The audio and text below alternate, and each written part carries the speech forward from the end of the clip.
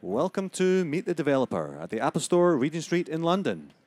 Would you please welcome our guest moderator, music and technology journalist, Stuart Dredge. Hello, hello. Cool, thank you for coming. I am a journalist from The Guardian and Music Ally. I write about apps and music. And we're here today to hear from Shazam, who are one of the most interesting companies across both those industries. 350 million people have used their service. And so, yeah, they're one of the kind of the British success stories. So I'd like to introduce to the stage Will Mills, who is VP of Music and Content at Shazam, who's going to tell us about the history, how the app works, and where it's going next.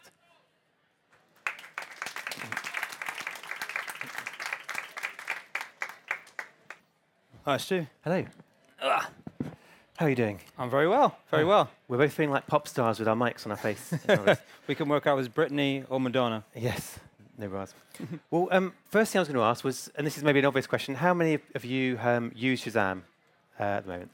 So there you go, you're doing pretty well. Nice. But I guess a good place to start would be to talk about what Shazam is, where it's come from, and how people are using it, and we'll go from there. Sure. Well, it sounds like a lot of people here already use the service, so I won't get into too many details. But Shazam, for those who don't know, is an app on your iPhone or iPad or other smart device which you can use by pressing one button to identify and engage with music or media around you. So we have two apps in iOS, one on iPhone and one on iPad.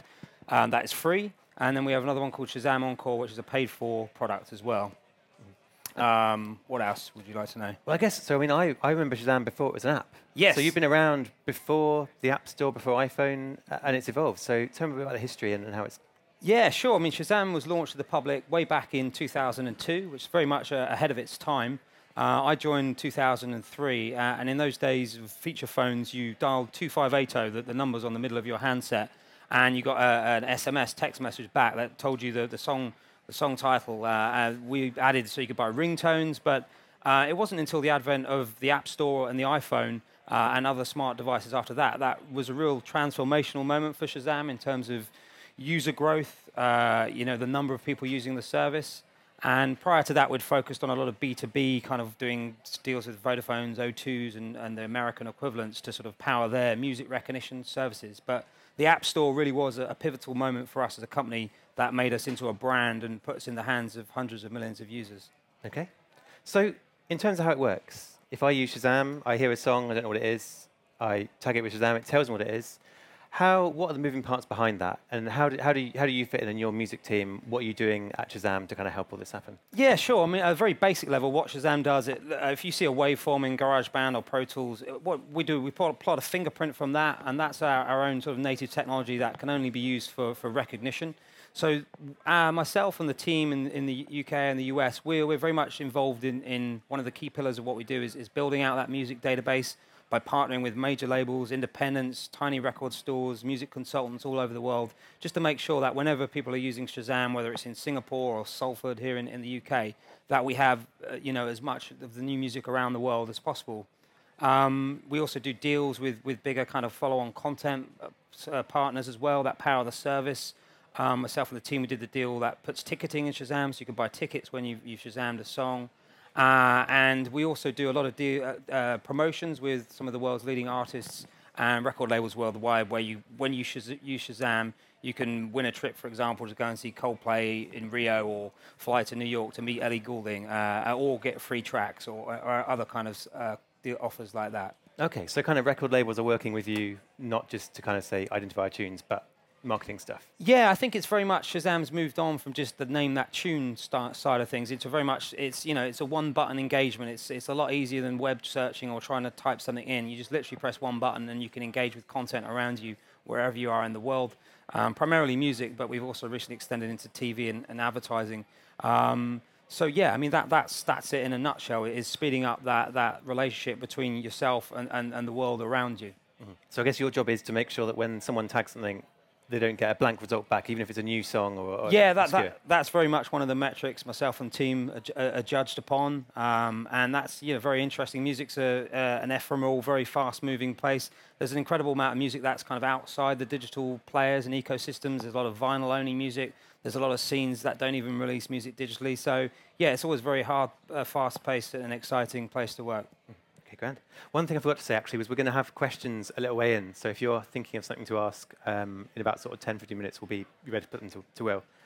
But first, I get to be nosy a bit more. I mean, No worries. stats. I mean, I mentioned that I think it's 350 million people have used the app or used the service since it began. That's correct. What else is going on? How many people are using it now? What are they doing? How many tags do you get a day? That sort of stuff. Sure. Well, there's 350 million users we have to the service. We have over 70 million monthly active users on the service. They tag a massive 15 million songs and pieces of content every day.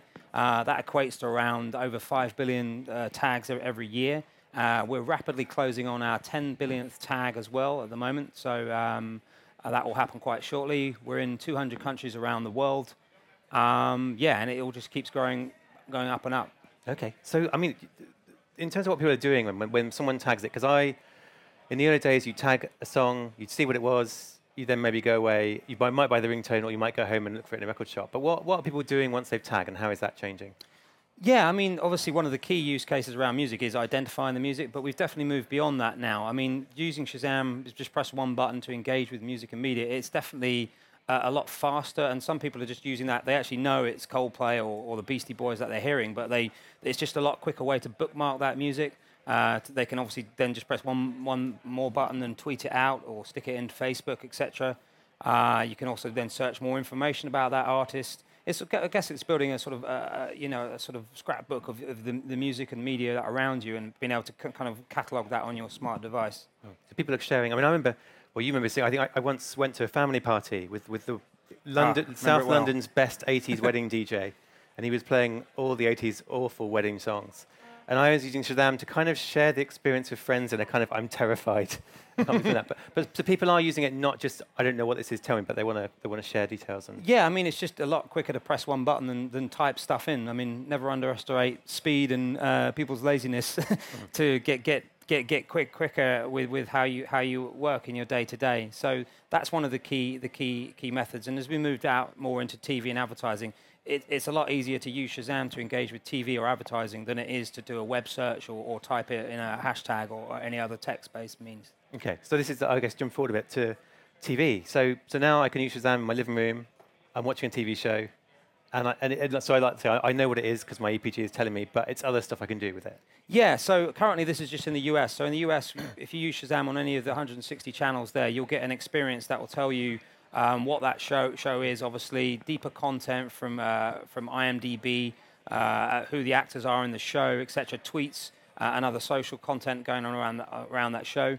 So it enables you just to just get a deeper experience around that show. One of the key shows it works really well around is cooking shows. So it's a cookery show. You Shazam that, and it puts the recipe instantly on your iPad, so you don't have to remember what all the stuff is. So it's basically connecting the big screen on the wall to the device that a lot of surveys are saying about 80% of people are using their smart devices while they're watching TV. So it's connecting those two worlds, and that's a huge opportunity given how much of the eyeballs are moving from the big screen on the wall to the smartphone or iPad or iPhone in your lap. I mean, I have entire evening-long arguments over whether an actress was in The Bill or Coronation Street because we can recognise her, we don't know. So that sort of stuff, like extra cast info and things. Yeah, I mean, some of the bigger events we've done in the US, we did the Olympics last year. We powered the second screen around that. We've done the Grammys 2 years in a row. Likewise, the Super Bowl in America. And obviously, music is Shazam's bedrock and one of our big pillars in our history. And music and TV and advertising, indeed, are kind of natural bedfellows. So it's very much a natural extension, especially around music shows, where literally millions of folks are going to Shazam anyway because there's some great music being played. So that's a really interesting area. Mm-hmm. Grand. Well, look, I mean, getting back to music, because I remember 2 years ago at a music industry conference, your CEO was up on stage casually saying how many people bought songs through Shazam. Yeah. And the whole room went, so I guess the surprise is ruined now, but how people who are tagging songs, how many go on to buy them? How's that growing? Because that seems like a very interesting area. Yeah, it's certainly grown. We drive over 500,000 downloads of a la carte downloads every day, and that equates to around $300 million in sales every year. And that's actually a really huge piece when you look at a la carte digital sales in total. It's something about 3.6 billion, I think. So 300 million is clearly a huge part of that. And when you put that 300 million onto mobile, it's obviously a bigger part of that pie as well. So we're really excited about that, and we're great friends and relations with the music industry, and are always trying to work out ways we can kind of do more together to create more value together, to create better experiences, to make sure the content's in there faster, et cetera, et cetera. Okay, so that's kind of, I mean, I'm trying to do sums in my head, and I'm not really a mathematician, but that's not far off 1 in 10 songs booked digitally. Thereabouts, yeah.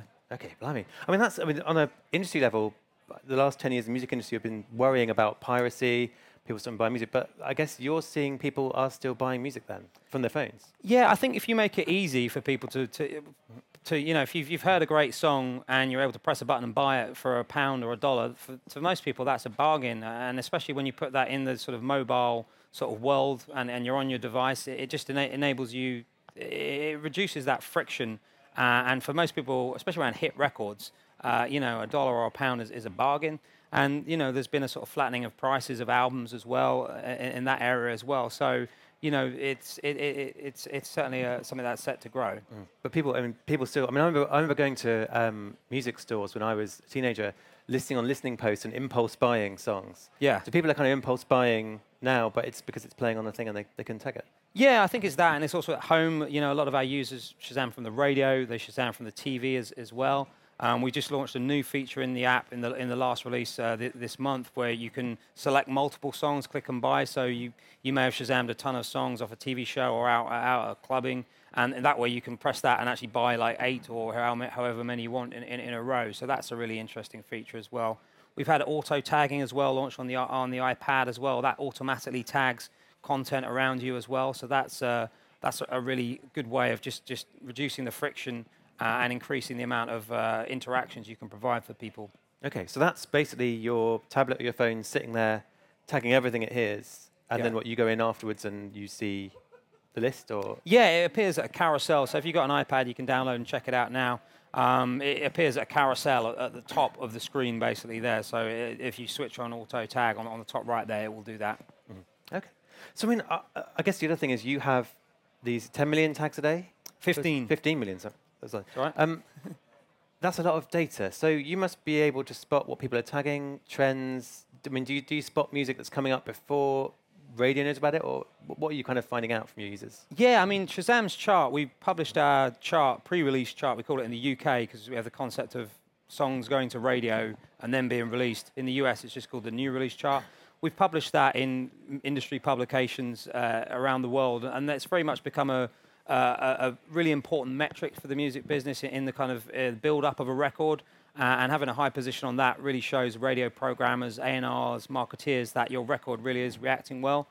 And every year in the summer and also at Christmas, we look at all our data at a quantitative level, and we also add a kind of sort of qualitative level and sort of pick out what tracks are sort of trending on Shazam. And this year's Sound of Summer, right at sort of the end of spring, we picked out Robin Thicke, Daft Punk, and Passenger as our top 3 in that chart, and all 3 of those have gone on to be absolute monster hits worldwide. So that was really fantastic to see. Here in the real time of now this week, there's a track by a New Zealand artist called Lord, which is a song called Royals. That's actually really trending up on our US chart, and it's number 1 actually in our Australian chart. So look out for her as an artist. She looks like she's going to break. So we have a really good history. I think, because when you're Shazamming a song, it's not like you're idly clicking a web link or you're doing something. You've had to take out your phone to engage with that music. So it really is a really qualified statement of intent around interest in the music. And I think that's why its data is really good at predicting these trends and sales. Because I'm boggling at Robin Thicke, because I mean, the video was a thing that made everyone start talking about it in last month? People were tagging it months ago. Yeah, definitely. Yeah, I mean, we sort of noticed that along. He's actually been around for a long time, Robin Thicke, as well. So, that's been a big hit. Right. So, before we go to questions, I mean, there's a lot of talk about how people are going to get music now, and streaming music is one of the things. So, Apple are bringing their iTunes Radio here at some point. Mm-hmm. You've got Spotify, Audio, all these companies. I mean, does Shazam fit into that world too? It's not just about people buying stuff. How are you? Yeah, I think streaming music is definitely going to be, it's a growing part of how people are consuming music. You mentioned iRadio coming on board there. Audio are a partner of ours as well. So it's definitely going to be a part of the music mix of how people sort of consume music. But I think we shouldn't forget, well, one, it's pretty crazy in 2013 that physical music is actually 50% of the music business. A la carte downloads are still huge, probably about 40% or thereabouts of the total music business revenue, which is massive still. And I think a la carte downloads solve a real problem on mobiles and tablets because they get rid of the network connectivity issues. So, and if you look at some of the sales stats of big hit singles, they're selling sort of double-digit millions. So, although in sort of catalog and albums, there's been a lot of attrition into the more the streaming side, I think hit singles are still continuing to sell really well. But streaming is obviously going to be a big part of the future or growing part of the mix as well. But it is a mix. Yeah. So I guess you are the middleman there. You're not dependent on any one model that you can adapt to. Yeah, I mean, we don't have our music store. We're obviously partnered with iTunes, Amazon, various other folks. But you know, we are partnered with lots of different services. Okay.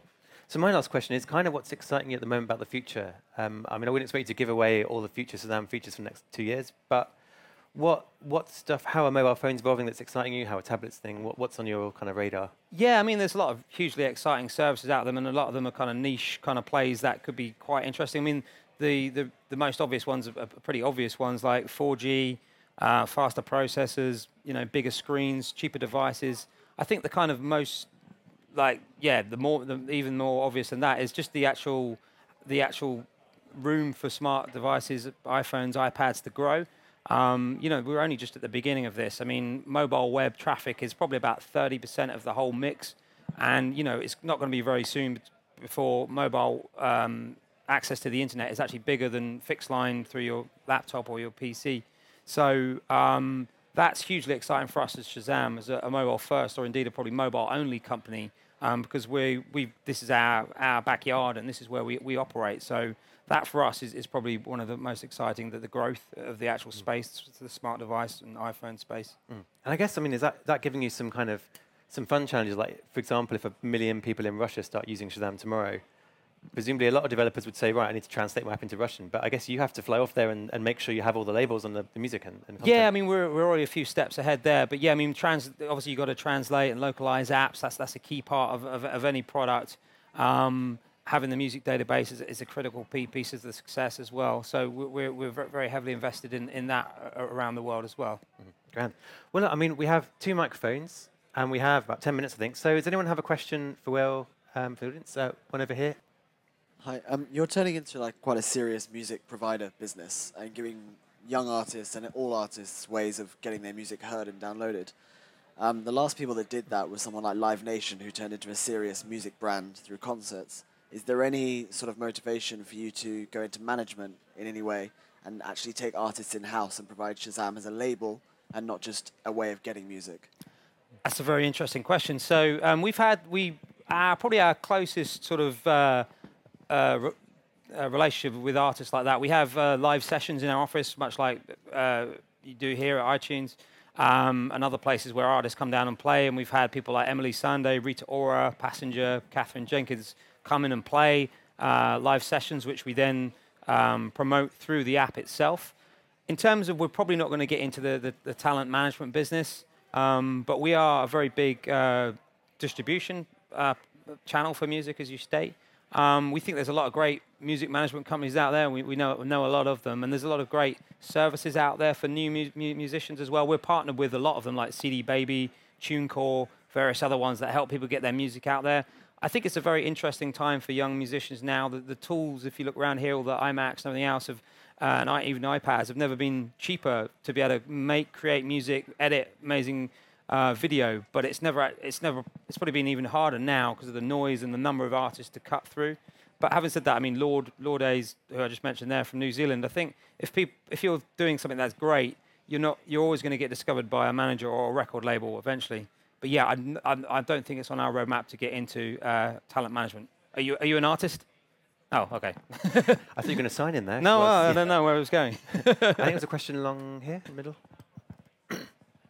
So back when you started when you joined in 2003, how did you convince like a big record label to actually partner with you and get access to their database of tracks? Like, how do you convince them that you guys are worth the time?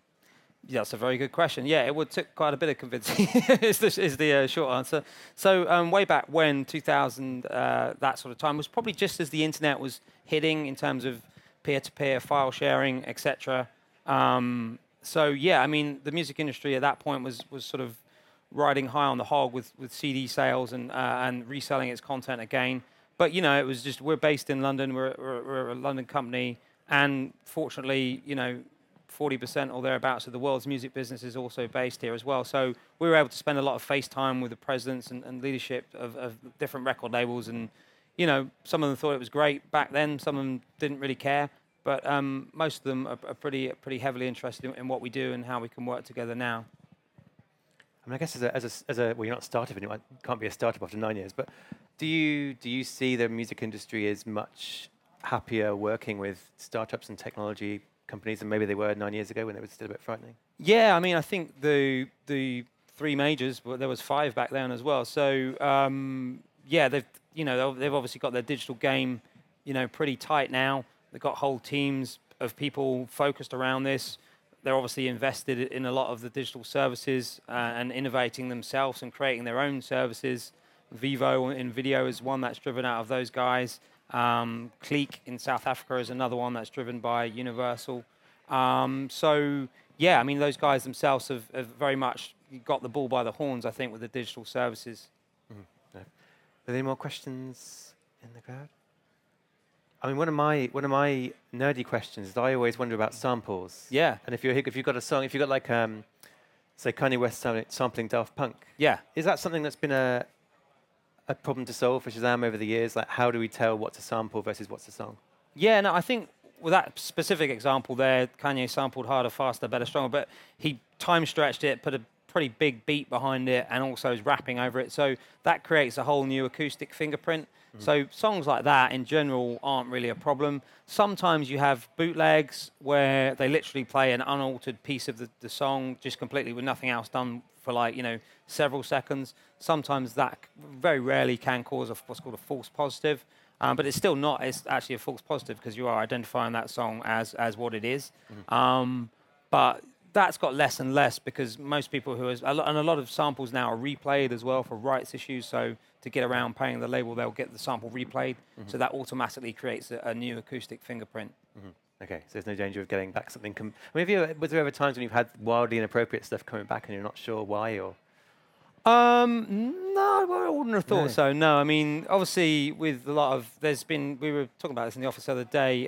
There's a lot of songs out there that have explicit lyrics and pieces like that in there. So I think iTunes explicit previews has a little warning button on there if you're about to hear that. So you obviously always have age-restricted content. But I mean, Shazam a lot of the time is limited to where music's being broadcast, be that radio, TV. Nightclubs to a degree as well. So in general, people aren't dropping the F-bomb every 5 minutes on Radio 1 or KCRW. It's their bigger problem than yours if they are. True, yeah, they get in more trouble than we do. Okay. And I guess, I mean, this is kind of a possibility thing, but have you ever looked at things like live music and stuff where and that's a whole different kettle of fish, I imagine, to try and identify someone playing a song live versus a recorded version? Yeah, well, we actually solved the live problem last year. So when we did, 2 years back when we did the first Super Bowl. So to do the second screen engagement at the Super Bowl, and we also did around 30% of the ads at the Super Bowl and Madonna's halftime show. So we were very much involved across the whole live program of it. So for that, we had to solve live recognition, quote unquote. So we had the feed coming in, and you were able to fingerprint that in real time. And also for our TV service in the US, that works on the same technology. So theoretically, yeah, that is possible. So down to me singing in the shower and everyone will want to buy that, Stuart. That's going to be what we launch with. No one wants to hear it. I guess the last thing I was going to ask you was about apps. Because at the moment, Shazam is Shazam the app. Yeah. But you mentioned in the old days you used to work for people like Vodafone doing their music recognition. Yeah. In the future, do you think we could get apps like iTunes, like Spotify, like Audio, where Shazam's part of that? Or do you think it'll always be its own app?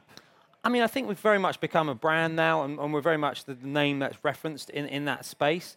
Yeah, for sure. I mean, I think the API strategy might be re-looked at, and I think for certain partners it'll probably make sense. But some of the integrations we've got, notably iTunes, in the tickets world as well, we've got such a seamless integration that actually I think consumers are quite used to using their own native apps, and they like an app that does what they know it does. So I think sometimes apps have tried to be, a Swiss Army knife or all things to all people, and it's better to do one or two or three things really well than to try and do a myriad of different things. And we can also do this, like the guy who opens his thing with all the things for sale. I don't know where I'm going with that analogy, but Well, we are near Oxford Street. There's a few. oh yeah, that's where I'm going with that analogy. Yeah. I mean, it's actually one last one. You mentioned ticketing. Yeah. I mean, recently I've been writing a lot about stream music, and people like Tom York coming out saying we're worried about artists making money from their music. Yeah. So ticketing seems interesting. The idea of I've heard this song and I can see them live. Is that something that's growing? Are people buying tickets when they tag people? Yeah, I think it's very much a growing. It's early days. I mean, the ticketing industry is about $23 billion a year industry. I think around 10% of that's transacting on mobile. So that's pretty huge. That's 2.3 billion. That's getting close to what a la carte downloads are. It's early days, though, in that space. And I think a lot of the big players are starting to mobile optimize. The thing about ticketing as an industry, it's quite a unique industry that the demand curves vary wildly. You can have a One Direction or a U2 go on sale and there's just this huge spike, everything's sold out. I mean, secondaries kind of flatten that demand curve a little bit, but So that's when you buy other people's tickets or you buy. Yeah, so secondaries we resale market. That sort of flattens the demand curve and enables a bit more. You could do a bit more in technology. But yeah, I mean, one of the presidents of one of the big live companies, I think, mentioned that all ticketing was going to move to mobile, and that's maybe a bit bullish, but it's certainly going to be more than 10% of tickets are transacted through mobile devices. That's obvious. I think there's been some historic challenges. Obviously, you're typically transacting on a high-value considered purchase. You want to see if your wife or your partner or your buddy can go with you to the show. Are you free that night? So I think a lot of those bits are being solved now, but clearly a lot more of those sales are going to move over to the smart devices. Yeah. I suppose in a sense you mentioned like going to see Coldplay in Rio, ticketing can fit into that too. So Yeah. if there's a One Direction going on sale, if you tag them, you might be able to get early tickets or that sort of stuff. Yeah, I mean, all the fan club sort of pre-sale access. I mean, that's a key value add, and that's what a lot of services are doing as well, and fan clubs themselves. I remember seeing Twitter on the day the One Direction tour went on sale, and there was such fury because people couldn't get tickets and they were trying. So it's a problem to be solved. I think the ticketing, they've been looking at demand pricing, which is like the airline where the ticket price goes up. But they're working on it. I think, and they also have the challenge that they have incredible amount of pirates trying to buy up their ticketing stock the whole time as well. So. Okay, grand. Well, I mean, are there any more questions from anyone sitting here? Otherwise, I'd like to say thank you very much. Thank you. We're here afterwards, and thank you very much for coming. Thank you. Great. Thanks.